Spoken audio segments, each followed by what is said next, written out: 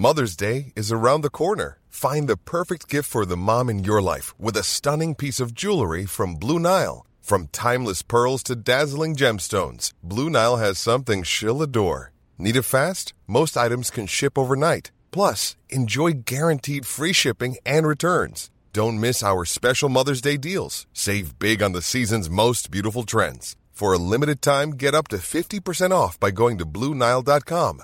That's BlueNile.com. Lonnie, can you explain to me, at my little sleepy cinema that I go to, with just the oldies and me, who it's a nice little safe space for me, feels very homey, feel welcome there, why there were 2 children's birthday parties happening for this movie?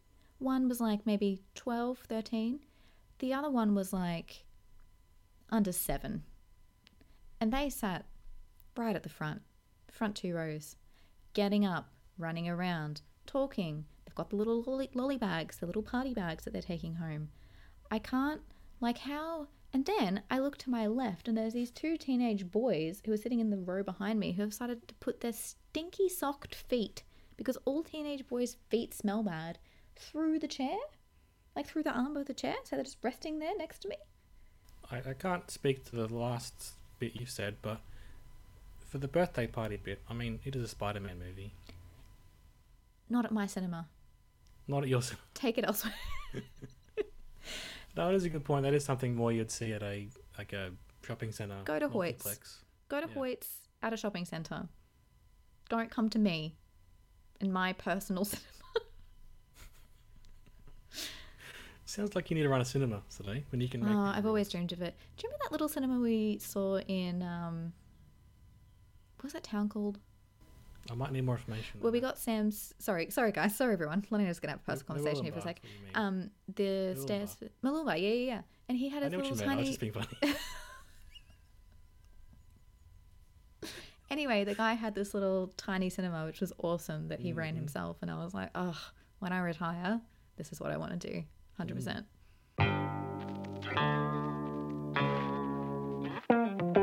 Hello there, everybody.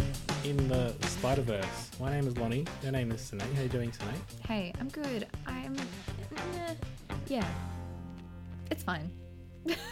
Sorry. I'm here. Are you okay? Yep. Do we need to call anyone? Do a welfare check on you? I'm fine. Okay. Are your concerns about how great Spider-Man Across the Spider-Verse were? Or is there a sense of hesitation in your voice because everyone else loves this movie, but you have some qualms? I mean, it's me. Of course I have qualms. Okay, well, by the time this comes out, everyone in the world will have seen Spider-Man Across the Spider-Verse making bank at the box office. But just quickly, Snake, can you tell us a bit about the movie and what the goal is? No. Who Spider-Man is? Miles Morales. Can you go through every Spider-Man who appears in this movie? No, I could not. From chronologically, okay. So, I don't know. It's the sequel to the first movie. We're dealing with multiverse stuff. Multiple Spider-Men. Also, what are we doing? What's the goal? Oh, there's like 2 villains. That's right. My pet peeve, 2 villains. I don't know. We're saving the universe or something, you know? Yeah, I mean, sure. So, Miles Morales began his story in the last movie where he was bit by a radioactive spider. I mean, we know how Spider-Man's like created. We don't need to... Yeah, and he has an Aunt May, and then his Uncle Ben dies, and then he says, with great power comes great responsibility. Like, we all know this. Yeah, Sorry. I was saying that happened in the last movie, and now this movie he is settling into his life as Spider-Man in his universe. He's quite isolated, though, because he can't really talk to anyone else about being Spider-Man, and quite strangely for him, he began his Spider-Manning life with a whole bunch of other people he could talk to and sort of connect to. He had a mentor. Mm-hmm.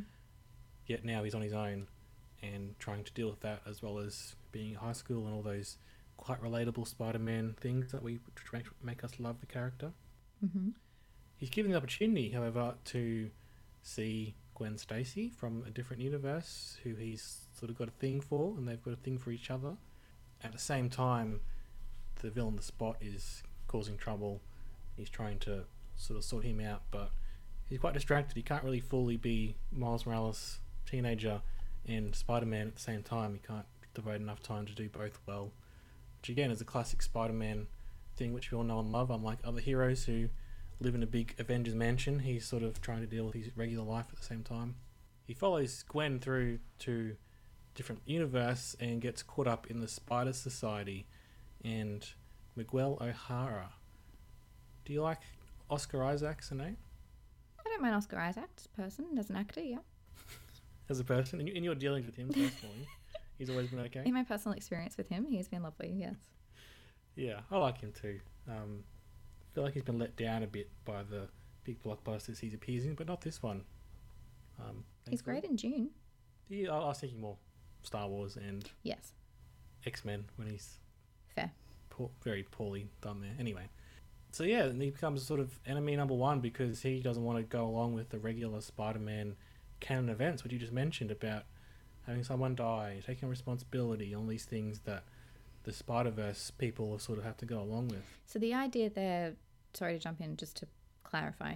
So the idea there, right, is that there are set events that happened in every Spider-Man or Spider-Person's life that need to happen in order to keep the multiverses. Yeah, if you start messing with it, then that leads to the problems and the universes collapsing in on themselves. To me, I'm like, is that something that Miguel is just saying? Because like all the different Spider people have different Spider events happening, and is like the universe that brittle that one Spider-Man not having someone die will destroy it? I don't know. It seems convenient that the villain tells us the parameters of the story. So I wouldn't be surprised if that changes, in the future. Yeah, and also, well, two things. Firstly, because there's different iterations of Spider people, different things happen to them. Like a Mary Jane and a Gwen don't necessarily come in the same universe as far as we know, necessarily. Do you know what I mean? Exactly, and I think that's why it's a bit loose, because like for a Peter Parker, he has a Gwen and a Mary Jane, right? Yes. But Spider-Gwen, or Gwen as we know her from this universe, she had Peter Parker. So yeah. But maybe I it's guess more... it's like she had someone she was close to. Yes. Sort of Is it more archetypal then rather than a specific person? Yeah, I guess so. What I mean, obviously, it's fair enough that the Spider-Men do seem to follow similar journeys, because in multiverses they're like the person, and then that's how it sort of spreads out across the multiverse. But I feel like maybe Miguel is being self-serving in some of his... He's trying to keep things a certain way. And he's the villain, as it turns out. He is... Yeah. He is someone they're fighting. Well, the other point... Anyway, Oh, sorry. I was going to finish my thought because I said firstly and then never said secondly. Secondly, Spider-Man is the one character who, like, when you tell him something's not possible, he's going to find a way to make it work. I think that is integral to his character. And so would that not be accounted for in the multiverse situation? That he's always going to try and do both? Potentially, that's something I want to get into. So the idea is that Miles is told, hey, this is how the multiverse works, and you've screwed up because you stopped something from happening that was supposed to happen.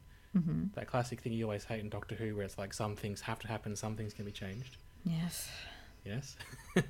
Some things are fixed. Whatever's convenient for the plot, yes. Absolutely. That's how it works. And that's what Miles objects to when he's told.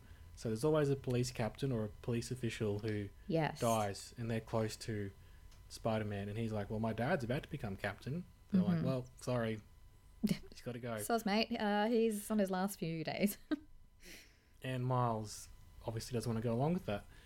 Now, in your understanding of Peter Parker, which you know from watching many movies and whatnot, well, you know enough about him. Okay.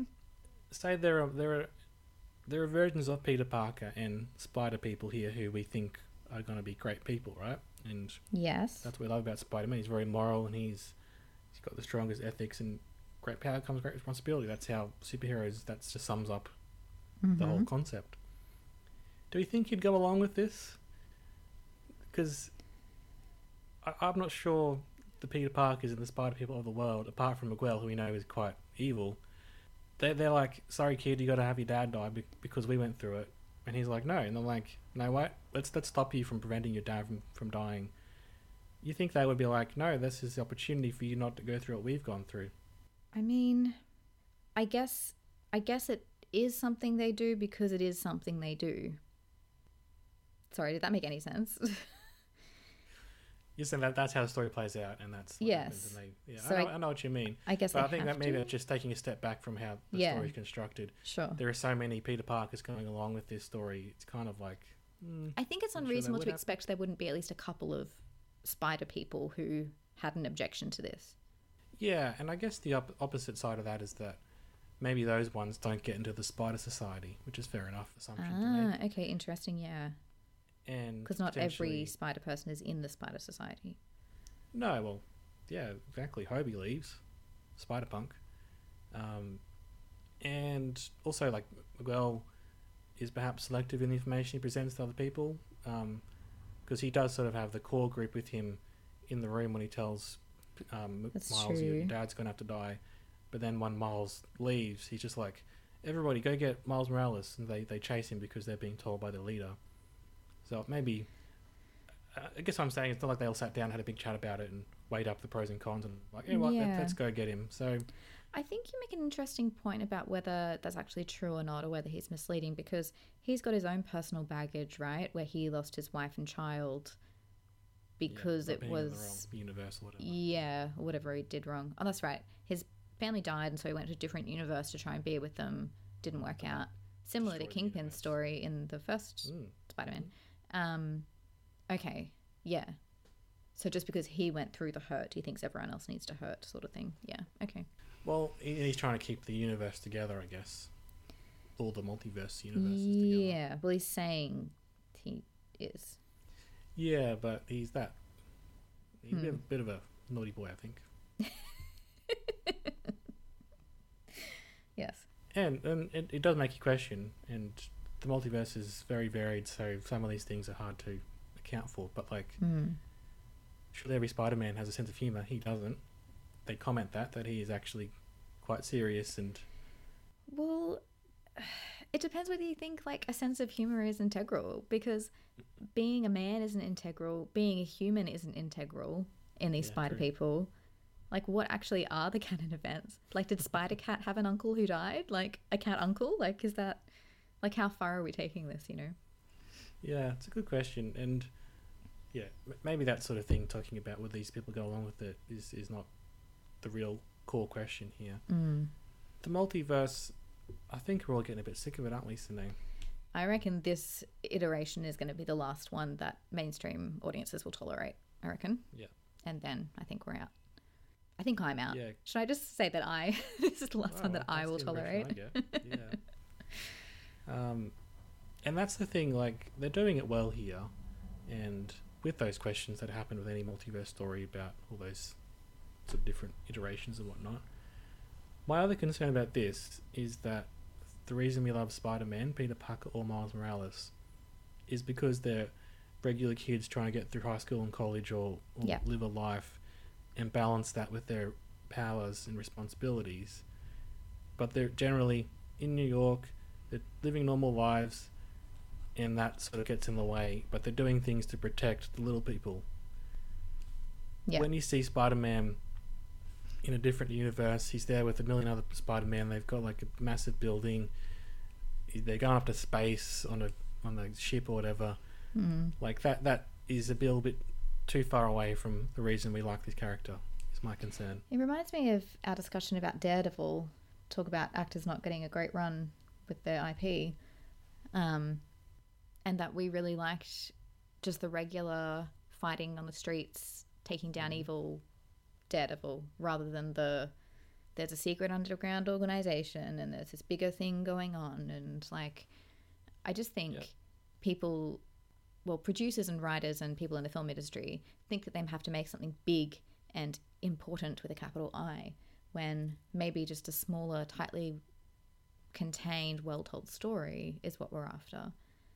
I think that leads me into my main criticism of the film.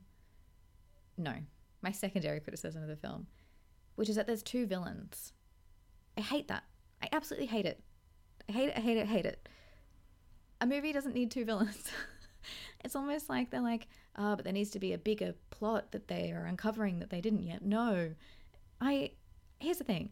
I love Spot. Is that his name? Human Spot? Spotty? What's his name? Spot? Just the Spot. I think. Okay. Here's what I love. I love him as a villain. Couple of reasons. Jason Schwartzman is amazing. Sounds a lot like Ed Norton in voiceover, just a little aside. I love that we haven't seen him before. I am so sick of seeing the same villains for these characters over and over again. I think I spoke about it in relation to Batman. I don't want to see Joker. If I see Joker, I'm going to stab someone. I don't want to see Joker. No. Give me something new. These stories are based on comic books from decades. There are hundreds of villains that you could choose from. And so I loved that they chose one that was weird and like that I hadn't heard of before. I thought that was really fun. I think this movie should have been about Spot, Mr. Spotman. And then the next movie is dealing with Miguel and his whole taking over the world universe situation. My main issue, this time actually for real, with the movie is I don't think it's a half movie like other people have been complaining of. I think it's a 1.5 movie. And I think the one is the Spot and all the universes and him getting bigger and bigger and bigger, which is a great hook to lead you into the multiverse thing. All of that should have been in the next film. This film ends midway through a scene. There's no ending. There's no act 3. This is just totally not structured well. And I think, I'm going to make a huge claim here, I think people have forgotten how to write a middle movie, a middle sequel. I think people are misunderstanding the function that plays in a trilogy. And I don't think that they wrote it and did it correctly here. Like, I think they were trying to do too much in this movie. It is so long. It is so long. It is 2 hours and 20 minutes. Way too long. I need that cut. I need just clearer boundaries of what story we're telling. And ending it in the middle of the scene really, really angered me. Because you're acting like that's a hook, right? To let us into the next one. And we can't wait to see what happens next. I got so mad when that flashed up on screen. Because I was like, you haven't told your story. You haven't finished the story you're telling. And the middle movie, it needs to have its own story as well as be a lead into the sequel. Like, and to the end of the trilogy. Like, it needs to be its own story. And I don't think this film was. There, I said it. Hate me all you want. Send a hit out on me. I don't think it was structured very well. So what do you think it should have been structured as? I think it should have just been the Spot getting bigger and bigger with his, like, universes he's creating or whatever he's doing. And you have the end bit be he gets to go and meet Miguel or learns that there's all these other spider people in this spider society and here's what they're trying to do. So would you have the Spot defeated in some way? Yeah. Or, not necessarily defeated, but you could have the realization perhaps that he's causing bigger and more complicated issues at the end and then end there. Like, I just think it needs to be pushed further forward in the direction. And it's not like this movie doesn't have fat that could be trimmed. He has like 3 scenes with his mum talking about the exact same thing that we did not need. You even mentioned that. Too many scenes. Much at the beginning. Yeah. I mean, I think the ending that... So he sees the spider people, but he escapes, but finds himself in a different universe. That's an interesting hook for the next movie. Yeah, it is. And like Gwen has gone around and she's sort I of guess got for her own Gwen's spider story, society that she's... Yeah, but like there wasn't she's enough gonna time for fight her to next time. develop that. Mm. Like there wasn't enough time. All they had was that one scene where she's like, we're supposed to be the good guys, and all of a sudden a bunch of people are like going with her. Like, I just don't think... There was something unbalanced narratively to me. The argument I've seen online is that Gwen is the real protagonist, and so the fact that the movie begins with her and her dad on uneasy terms, then that blows up when her dad realizes her identity. She goes and has an adventure, tries to find herself with other people and finds Miles again, and then ultimately that blows up in her face and she goes back to her dad, and they resolve, like, that was the emotional climax to the movie, so that was Yeah. structured out. I didn't mind the fact that he went and saw the Spider Society. It was something, once he found out about it, he really wanted to join. Then he gets to see them and realizes they're no good, but he's got to escape because they're evil. And when he escapes to is something even worse. I don't mind it as a middle sequel, and we know there's another one coming. Yeah. Having said that, I didn't like when June ended halfway through the movie, and they're like, "Oh, there's gonna be June 2." And I'm like, "Oh, okay." Yeah, I That's don't nice know. of you guys I just Do that. think they were trying to do too much in this movie. I think this movie just needed to set up stuff for the next one, have its own little contained story, and I just think they bit off a bit more than they can chew. But that's all I'm going to complain about. Like, the animation, beautiful. I loved seeing the different animation styles and the different universes, particularly Gwen's universe. This beautiful watercolored, gorgeous pastel sort of visual was just stunning, truly. And I don't think, like, this franchise has single-handedly changed animation, you know? Yeah, just the fluidity of the movie is what got me. So, you know, in a traditional live-action movie, the scene transitions are just cuts, right? Mm-hmm. But this one, it was moving through. That first scene particularly where Gwen leaves the auditorium after she quits the band. Yeah. And then she walks through the outside. Yes, And it's a beautiful sequence. It morphs around her, the fact that she's on the subway, then she's home, she's Spider-Gwen, she's herself, and the watercolors sort of assembling and disassembling around her. Just beautiful. Yeah, that sequence really struck out for me too. Like, it's really incredible. And, I mean, there are so many great sequences. I think one minor thing, like, we've got those quibbles with the storyline, but they're pretty minor when you've got such an amazing movie for the rest of it that's got such great performances and acting, voice acting, the character design, everything else is just amazing. So we front loaded our criticisms, let's face it, to a very, very good movie. Potentially the fight that Miles has with the Spot in that first opening sequence was the most exciting thing to happen. Yeah. Like, I like the rest of everything happened, but that was just so inventive. The fact that they're fighting, they're punching each other and themselves through portals. They're running through New York City through portals. Like, I think that was, again, something we hadn't seen before. This character who's new to this medium. But it was just so much fun, and the music and the fact that he's got a ticking clock of having to get to this interview with his parents. Like, I don't know, that just brought a smile to my face, that whole sequence. Yeah, it was really, really well done. Also, like, we love Miles, but he's still a teenager, and he's just a sort of little annoying smartass who'd be like, actually, ATM machine doesn't make sense. Yeah, mate, we know. We're not, just listen to what he's saying, okay? Yeah, so... That worked for me, though, because of course you'd say that sort of thing. It didn't work for me.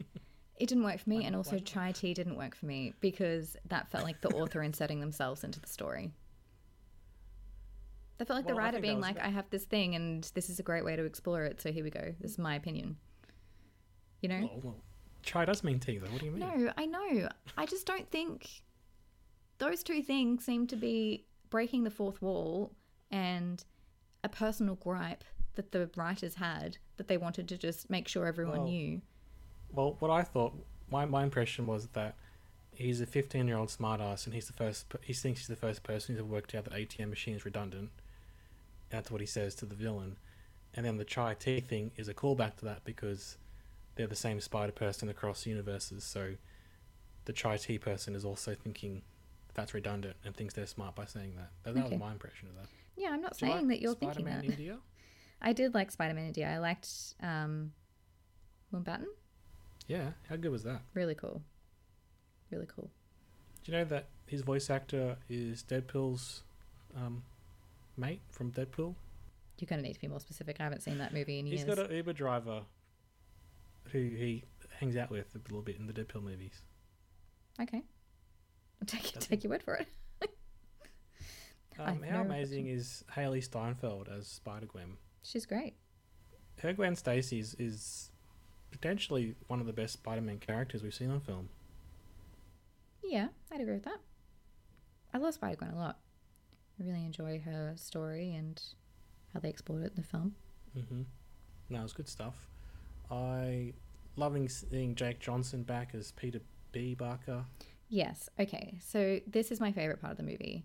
I love Peter B. Parker so much. So much. He's my favorite character out of this whole franchise. I love that he's got a little baby that he takes along who's also spider equipped. I love that she's got a little beanie that she pulls down. I just love everything to do with him. I love those quiet moments with him and Mary Jane, that one little scene we have where it's like, you didn't take your baby out doing this, did you? And he's like, no, we discussed that we wouldn't do that. So of course I didn't do that because we already had the discussion. So like, why would I do that? Hilarious. Also funny when Mary Jane is like, how was work? Yes, it is. It's really... He's a Spider-Man in a Spider universe. Yeah. I love him and I love seeing him and I think he's amazing. You know who else I miss seeing? Noir Spidey.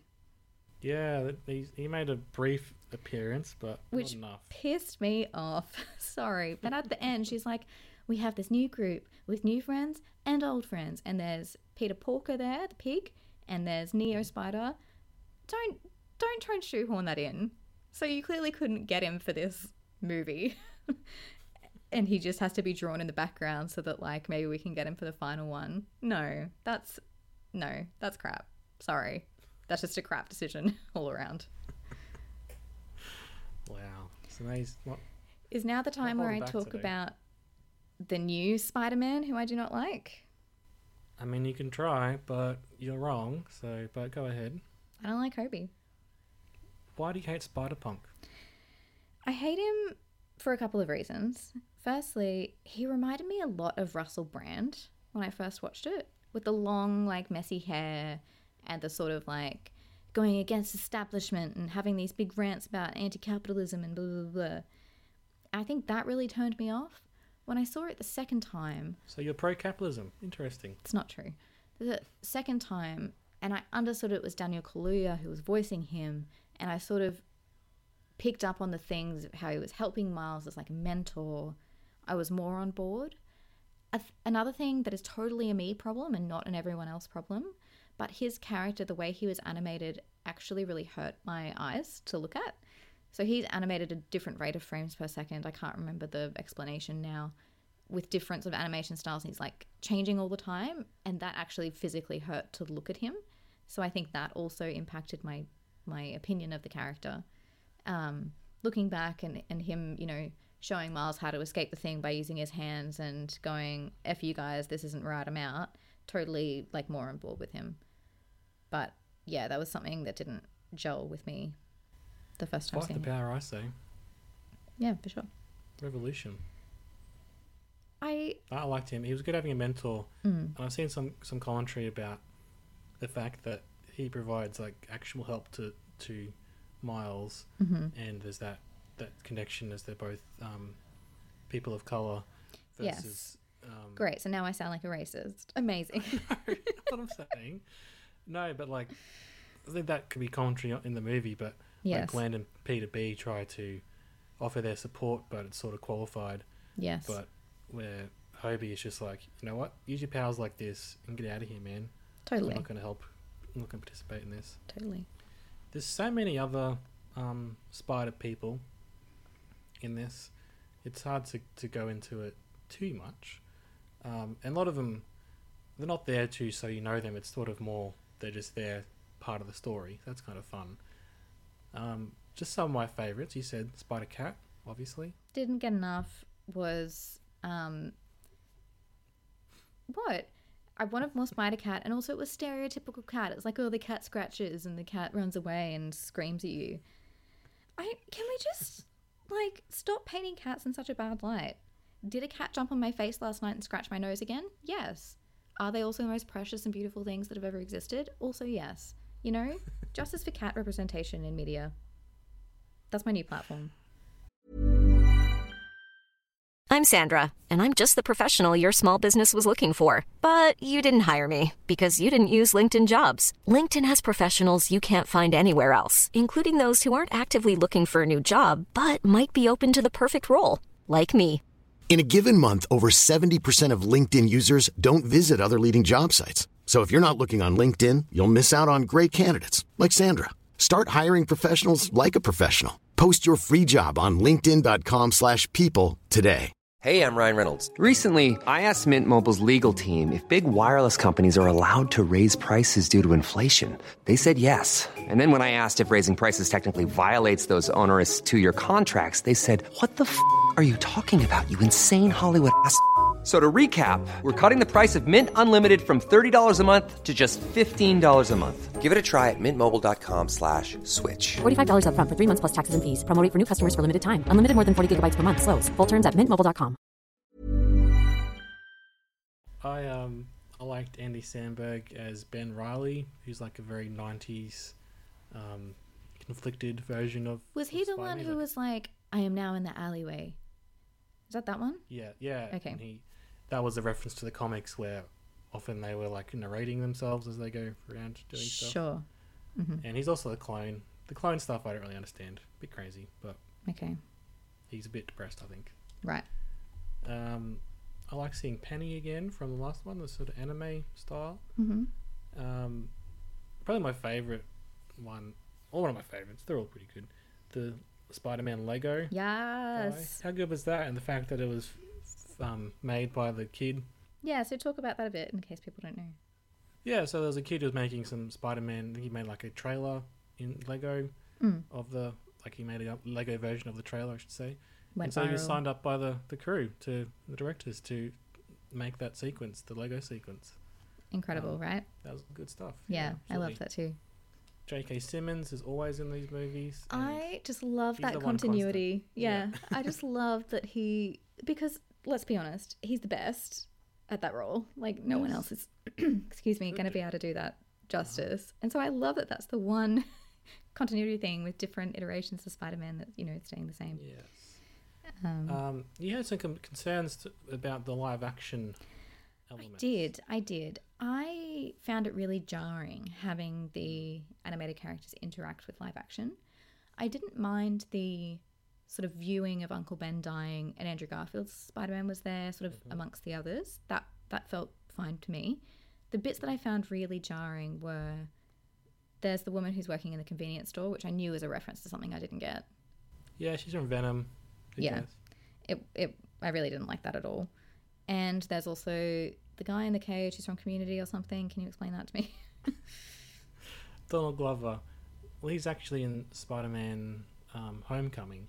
Yes. He plays that version of Prowler, Aaron Davis. Right, okay. And in that movie, he says to Tom Holland, I've got a nephew around here. So one day we'll get a live-action Miles. Although I actually wonder, do we need one after these? Well, this is what I was going to say. So Shameik, whose voice is Miles Morales, has been getting really buff because he wants to play him in a live-action version.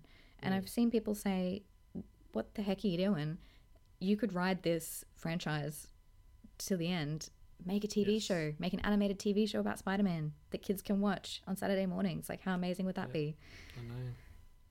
So, yeah, I don't know. I don't know if that's him knowing something we don't, or whether he's just They'll excited. probably want to do like if they follow the way this has gone and the comics have gone, we'll have Tom Holland as an older Spider-Man and we'll have a younger Miles. So yeah.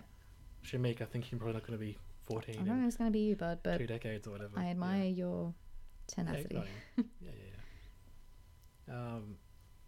So no Tom Holland though. So clearly he's being saved for the next one. Yeah, what's going on there? Well, I think he might be slightly out of contract in terms of Spider-Man. Like, he did his 3 movies and whatever. I'm sorry. I just really hate when creative decisions are governed by crap like this. Like, it just really annoys me. No, I think they're waiting for him to be a part of the next movie. Like, because he's only signed a contract for a certain number of appearances, though, right?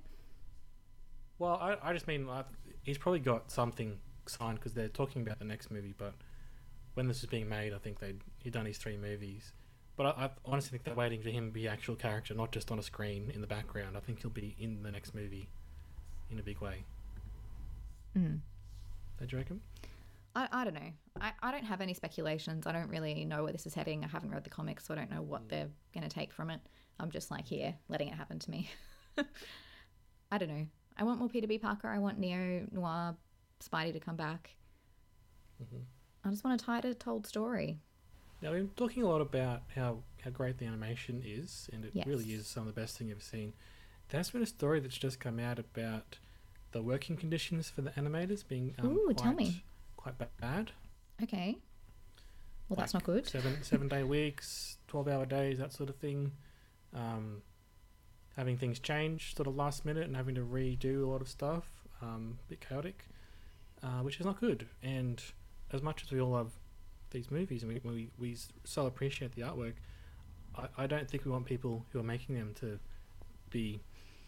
have such harsh conditions. I'd rather it take longer, but people are paid and valued for their work in a much better way. To me, it just seems like a relic of like a forgotten era, you know, like back in the old days, we had no regulations for movie making and we used to kill horses in war scenes and people used to work crazy hours. Like, it's like, no, there's no need for it. It's a job like any other person's job that they come to do. Yeah, you can be really passionate about your job, but there should be standards and like things Absolutely. that studios have to abide by. Like, I don't think that's so crazy for us to want. Well, like the writers are striking at the moment, and the animators should too, if this is the sort of thing that is happening to them. Yeah. Reminds me a lot of the video game industry, which is they talk about crunch, where they like put a date and they have to work really hard long hours to make that date, and so people are working 20-hour days and stuff. I'm like, I don't know, we're not saving lives here. We're not. Yeah. But there are times when society has to do that, like COVID times where people had to work really hard to save lives and keep society going. Making a Spider-Man movie doesn't require that. No. Making a video game, we can make that under good conditions, you'd hope. Exactly. Yeah. And if we can't, we don't deserve it.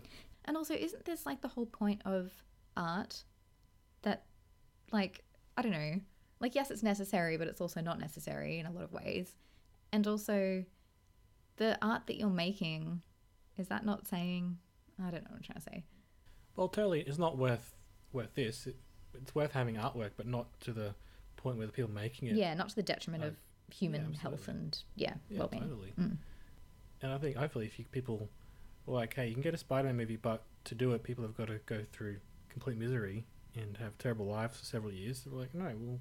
Obviously not. If it takes me 7 years rather than 4 years, then that's okay. Yeah.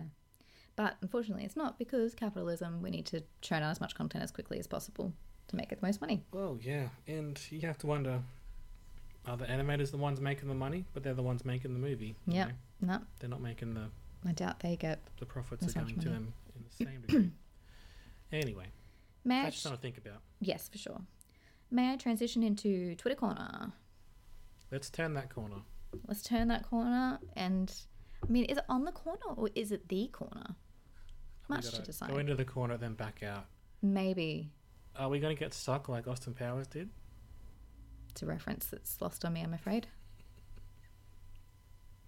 I'll send you the video later. Okay, cool. He's driving a little car and he gets stuck in a corridor and he can't back out.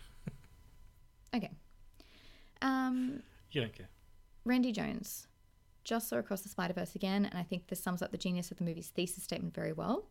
It's Miguel O'Hara, Tobey Maguire, Andrew Garfield saying, to be a Spider-Man, you have to go through the death of a relative. It's in our rubric, abide by it. Which, again, is sort of talking about if one person has suffered, the desire that they feel for other people to suffer so that their suffering is not in vain, you know?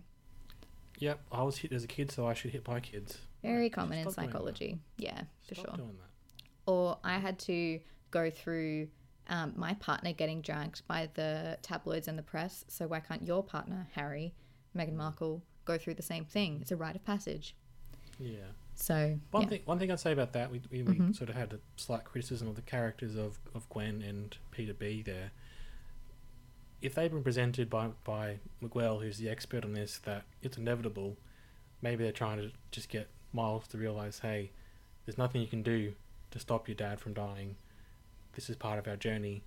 And they're supportive of him, but they're like, dude, this is just how literally the universe works as we know it, so you're gonna have to deal with that. And look, who knows, maybe he'll try and save things and it'll end up even worse in the next movie. Yeah, maybe. Another tweet from Rajan Delman, I hope I'm pronouncing that correctly. He's got a few. So they say, props to the squirming, excited young guy next to me during Spider-Verse who literally said, I love it when they make references. You're the glue that holds this all together. I don't think it takes away from the film to say that this is the movie for guys who like references. I really enjoyed Mountbatten. My criticisms of the film are mostly that it has no ending and there is a scene with the mum that feels 1,000 years long, and overall that might be one or too many big emotional beats capitalized. I feel a bit bludgeoned, but still very good. I think that's how I feel too. Like, that it just wasn't structurally there for me, and there were some bits that went too long, but overall, good movie.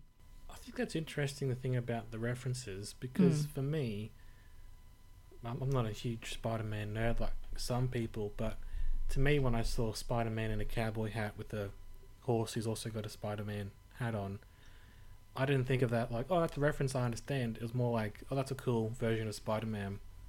That's interesting. So, you know how other movies sometimes, like, you know, we watched Rogue One, and there's like a split-second shot of R2-D2 and C-3PO, and the person next to was like, oh my god, look at that. That to me felt like fan service. This to me was just like, hey, look at all the crazy Spider-Man that have been over the years, and you're not supposed to know all of them and understand that reference, but just appreciate this is the multiverse. That's interesting. I think perhaps that's probably a more mature response that you're having, because Thank you. In my mature as in older, I think, because I was watching in my cinema the bit where they had the pointing Spider-Man. All of the kids immediately laughed so loud you couldn't hear the thing. Like, that was just there for a reference. So, well, I do understand maybe some of the background Spideys not being a direct reference like you're saying. I do think there was also a little bit of, call it fan service, not really, but cinema of recognition with a couple of the things there. Yeah, and like they had the Spider-Man from the video games, the recent video games was there, and they mentioned that. Yeah. And there was like the Spider-Man from a TV show from like 2008. So that was definitely a reference to them. They spoke and stuff, so that's true. But overall, it wasn't so much like, oh, do you remember this guy here? Yep, he's here. That sort of thing. Yeah. Yeah. Anything else in Twitter corner? Oh, I've got heaps. Matt Zola Zeitz saw the new Twitterverse. Everything you've heard. Twitterverse. Saw the new Spider-Verse. Everything you've heard is true. This series feels like the laboratory for a new storytelling language. Not comics, not cinema, but a hybrid and also something else. Interested to see who picks up on it and builds on it. Totally. I want more of this weird animation that's not fitting the cookie cutter mold of Disney or anything that's, you know, I don't know, it's just really exciting. Even the bits, like they had the editor notes, do you remember? The little editorial notes just to give us a little bit of background so we understood the scene a bit better. The comic dialogue was still there. Like, it was all really... Yeah. On a very meta level, the character of Miles is presented with something and says, no, wait, I don't want to do that. I'm going to do it my own way. And the filmmakers have done that too by saying, okay, this is how animation's been done for over 100 years. Let's do it different. And they have. And they have. Cassie Comics, a little more context and another fun Spidey connection, because I'm terminally obsessed with Donald Glover. He wore that shirt in Community as a nod to a fan campaign at the time to get him cast as Spider-Man, and TASM to Spider-Man. Across the Spider-Verse. Why is it TA? Should be ATSM. Sorry. The Amazing Spider-Man. Ah, yes. Would later reference this with a Troy poster in Peter's room. Interesting. So what's the fan... You watch Community. Do you remember this fan campaign around him becoming Spidey? Yes, so I think that was when they decided they weren't going to do any more Tobey Maguire Spider-Man, and before Andrew Garfield was cast. Donald Glover was young and hot at that point. I think he was just starting in Community, or maybe around that time. And for whatever reason, I think there was a bit of a Twitter thing. It was like, oh, he's cool, he should do it. And I don't know if he campaigned himself, but he was like, yeah, this would be cool. Like, I don't think he was really pushing it, but he's like, I wouldn't say no to the opportunity potentially if that came up. It didn't go. They went with Andrew Garfield for that movie. But I think the writers of the Spider-Man comic were like, oh, what if we did have a non-white Peter Parker, and then eventually ended up being a Miles Morales. Interesting. Yeah, so then it's weird when they reference that in Community when he wears a Spider-Man shirt at one point when he's like in his pajamas, Spider-Man pajamas. That's kind of fun. Oh, that's cool. And then He voiced Miles Morales on a TV show, like a cartoon as well, which is fun. And then he plays the Prowler in the live-action version of the Tom Holland Spider-Man's bit 10 years later or so. And so they're sort of keeping that going. And you have to wonder as well, when he signed up to be the Prowler in that movie, was he signing one of these Marvel contracts which goes for 20 years? Yes. And it's like, yeah. you know, in 2030 you'll be playing him in a movie as with Miles Morales, Spider-Man, potentially. Or maybe it's just a fun thing they're doing for the time being. Yeah. Okay. Brendan Hodges at Metaplex Movies probably speaks to your experience more than mine. Not everyone feels this way, but I love how Across the Spider-Verse balances setting up a sequel while being its own movie. Miles and Gwen have tidy and concluding arcs, do they? With genuine growth, and it still ends on a true cliffhanger. It's among the best part ones I've ever seen. Gonna have to politely disagree with you there, Brendan. Joey at Light Talk Heavy. Spoiler warning, got a theory, walk with me. It's a picture of Hobie and of his laces. And then screen capture from a search. What is the blue lace code? Blue laces indicate that the wearer has killed a police officer. So they're saying that could have been a little addendum. I wasn't aware of this, and I think my sneakers have blue laces, but that's not my Oh my god. message to the world, everybody. Just so you know. If you see me, just how they came to me, the shoes. Yes. I'm not laughing at police officers being killed. I'm laughing at, I don't know. The but fact that I get caught up in a yeah, you would absolutely do situation like that, yeah. that. Then we have, I don't know, some Twitter critic is having a go, and the quote tweet from Robert McQuarrie is, I find it hilarious that these chuds will whine about Peter being fat or running around in a pink bathrobe in order to argue that the only cisgender white male is being undermined when the movies go out of their way to show that he's the most effective Spider-Man. I think it's just Absolutely. not right, people. The point you made about Hobie, Spider-Punk, having blue laces is that people have built on that theory, saying that the police captain who died in his universe was killed by Hobie. Yeah, okay. That's interesting.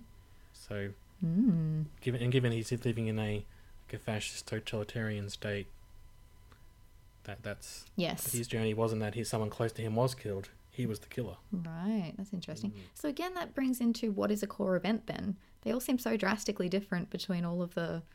Do you know what I mean? Like, I don't know. Miguel, hope you've got a plan. Zach... I think he's lying to us, lying to himself. Even, yeah, okay. Actually. Yeah. I think that would be the most intelligent sort of reading of that. There's my thing, like, I'm happy for Miles to be fighting the multiverse and get that sorted out, right? But I would like a scene, like a movie where he is, like, just helping the neighborhood. Being a friendly neighborhood Spider-Man. Well, I think that's where a TV show could come in. And you just have, like, Villain of the Week stuff. Little tight, just what's happening in the neighborhood. I think I want to see that. Like, that sounds cool. Yeah, and that's been the problem with the Tom Holland Spider-Man, who we love for so many reasons. And he's such a good performance. He is. But he's been like a little mini Iron Man. But with the suit and then going into space, space, he's fighting villains. It's the Batman problem too, where we love Batman when he's fighting the Joker in Gotham City. I don't love Batman as much when he's fighting space aliens with Superman. I agree. Yeah. It especially in those last couple of movies of that Ben Affleck thing, they even had to like sideline him in the fight. They're like, "You go over there, Batman. Yeah, you chill out over there while Superman Superman deals with the actual stuff." Yeah. But like, what's the most devastating scene in any superhero movie? Not someone is being killed or whatever. It's when Aunt May is trying to give Peter Parker $20. Yeah. And he doesn't want to take it because he knows she's going through financial stress. Right? That's why those movies are the best. They really are. They're still my favourite Spider-Mans. Zach Silverberg has given me the name of the kid, Preston Matungo, is 14 years old, who did the Lego animation and did the trailers as well. And he says, sorry, but this shit is so cool and inspiring. Being online feels so dire and depressing. And that something like this happens as a result of how we share art and interact on the internet. The kid is so talented and this story rocks. And props to that production team doing that, you know? Like, again, that feels like a new way of, I don't know, that's good. making movies. Not gonna, yes, I hope so too. I hope so too. Beep up. Oh, that was so good. I love that so much. Well, I think that might have been my favourite part of the movie. And Miguel says, thanks, you're one of our best. You're one of our best. I mean, yeah, he is. He's the best character to play in those Lego games, by the way. He's got all the powers. You can swing around as him. He's the best one. He was always my go-to.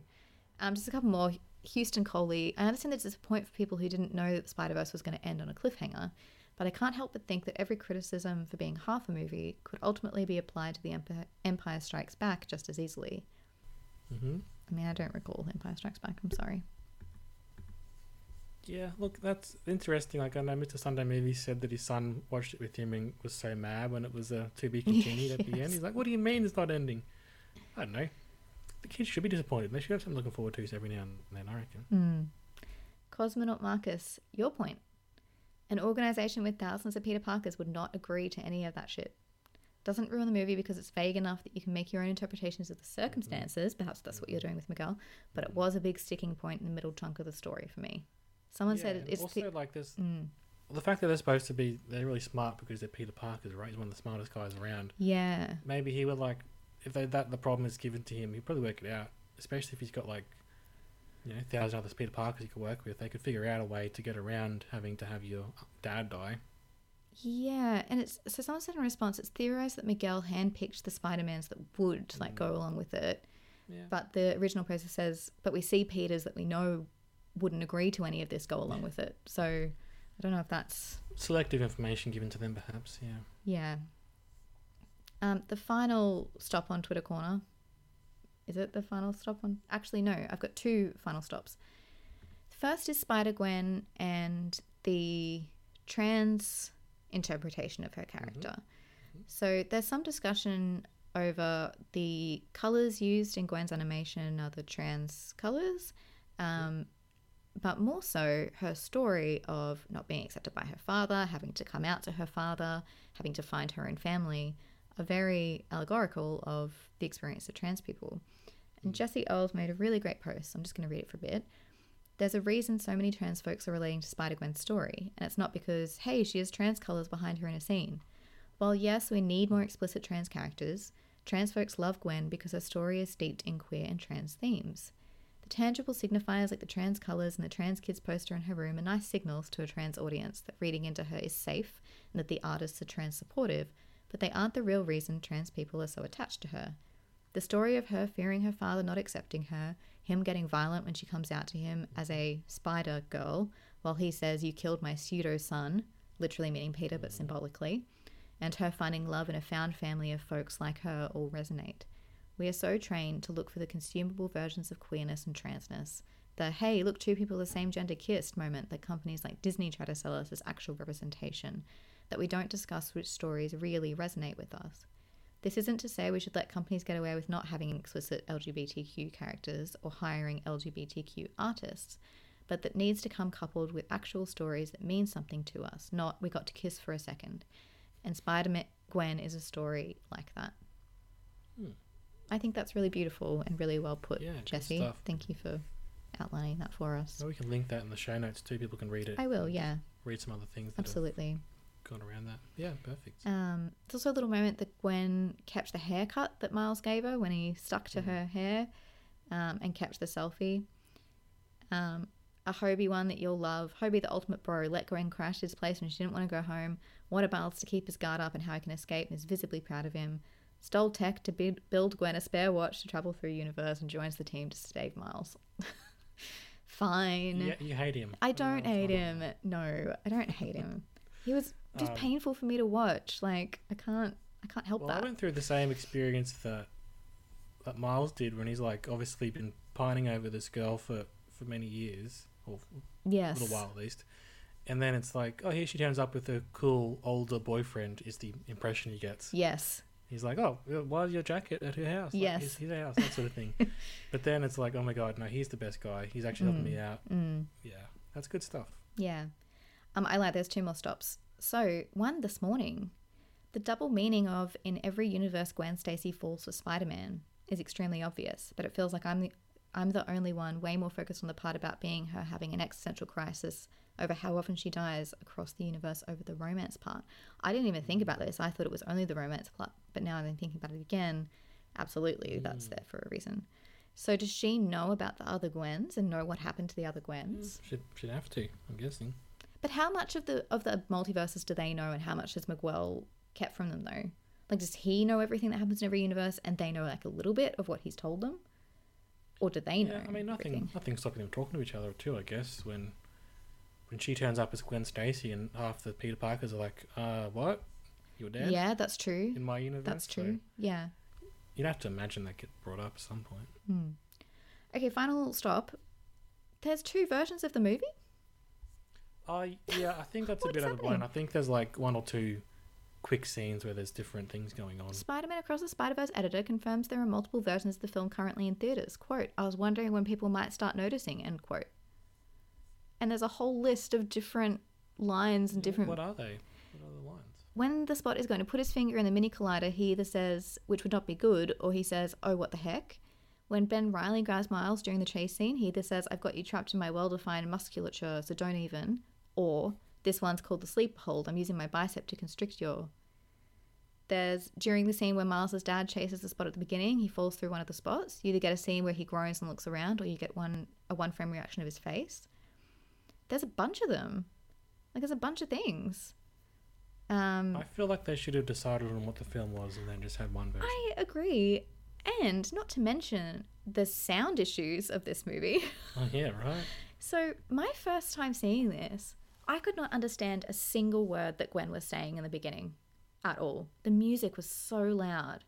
And their solution was that we as a cinema audience should go talk to the people at the cinema and ask them to change their settings. Nah, come on. I don't know why it's become so difficult for movies to be heard right now. Actually, there was a really good either Vox or Vulture video on that. I'll see if I can link it. But like, I don't think it should be my responsibility to make sure that I can hear a movie that is an audio and visual format. Yeah, and I thought it was just my cinema, but then Nope. it's happening lots of places. Yeah, weird. So anyway, just a few weird things there at the end that have come out in the last couple of days. So I don't really know how to make sense of them or interpret them, but they're there. Well, thank you very much. Are we in ratings corner now? Well, I don't know if we can call it. I feel like Twitter corner is the only corner. I feel like, what about ratings room? Okay. Does that make it sound sort of sexual? Ratings round, like an amphitheater? Just give me a rating. Okay. 5 stars for me. Lonnie. I enjoyed it. I had a few concerns. So it's not a perfect film if you had a few concerns. No, 5 stars. Must see. And most people have seen it by now. But if you haven't, go watch it. 3 What do you reckon, 3/4 Steve? stars for me. 3 3/4. That's... No, go back to the drawing board, I reckon, today. No, Have another go. I have so many issues. I'm sorry. Love the animation, think it's beautiful. But not for me structurally. Will it change for you if the next one is the final part of the stories? Like it fixes up some of those things? I where think it's it like will, half? yeah. I think in like a year or 2 after I've seen the other one, I think it might contextualize this a little bit more for me. Sure.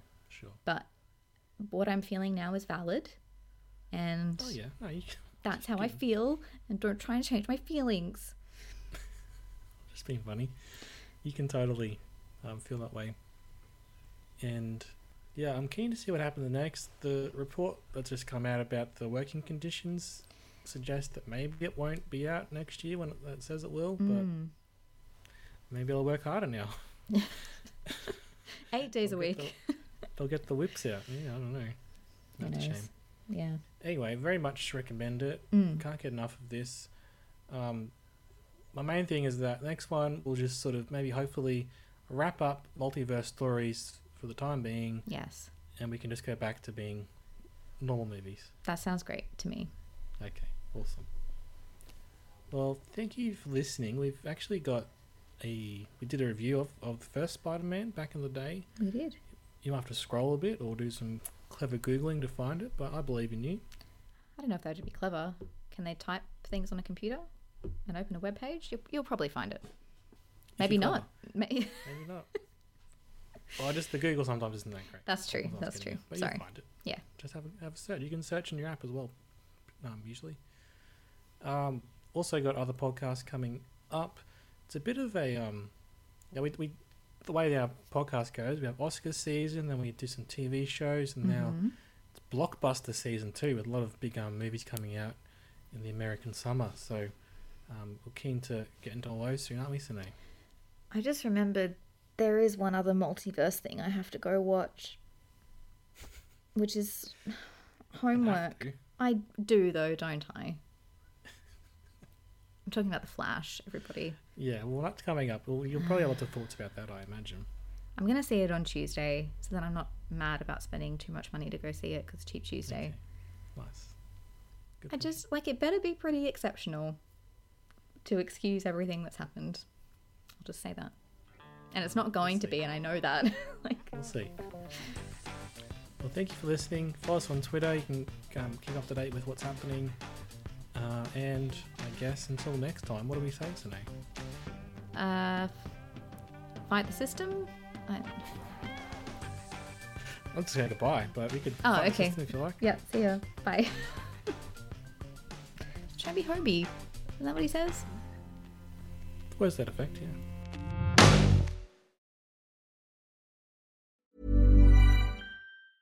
Hey, it's Danny Pellegrino from Everything Iconic.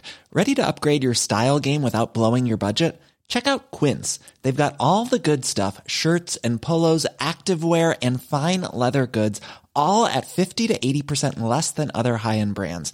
And the best part? They're all about safe, ethical, and responsible manufacturing. Get that luxury vibe without the luxury price tag. Hit up quince.com/upgrade for free shipping and 365-day returns on your next order. That's quince.com/upgrade.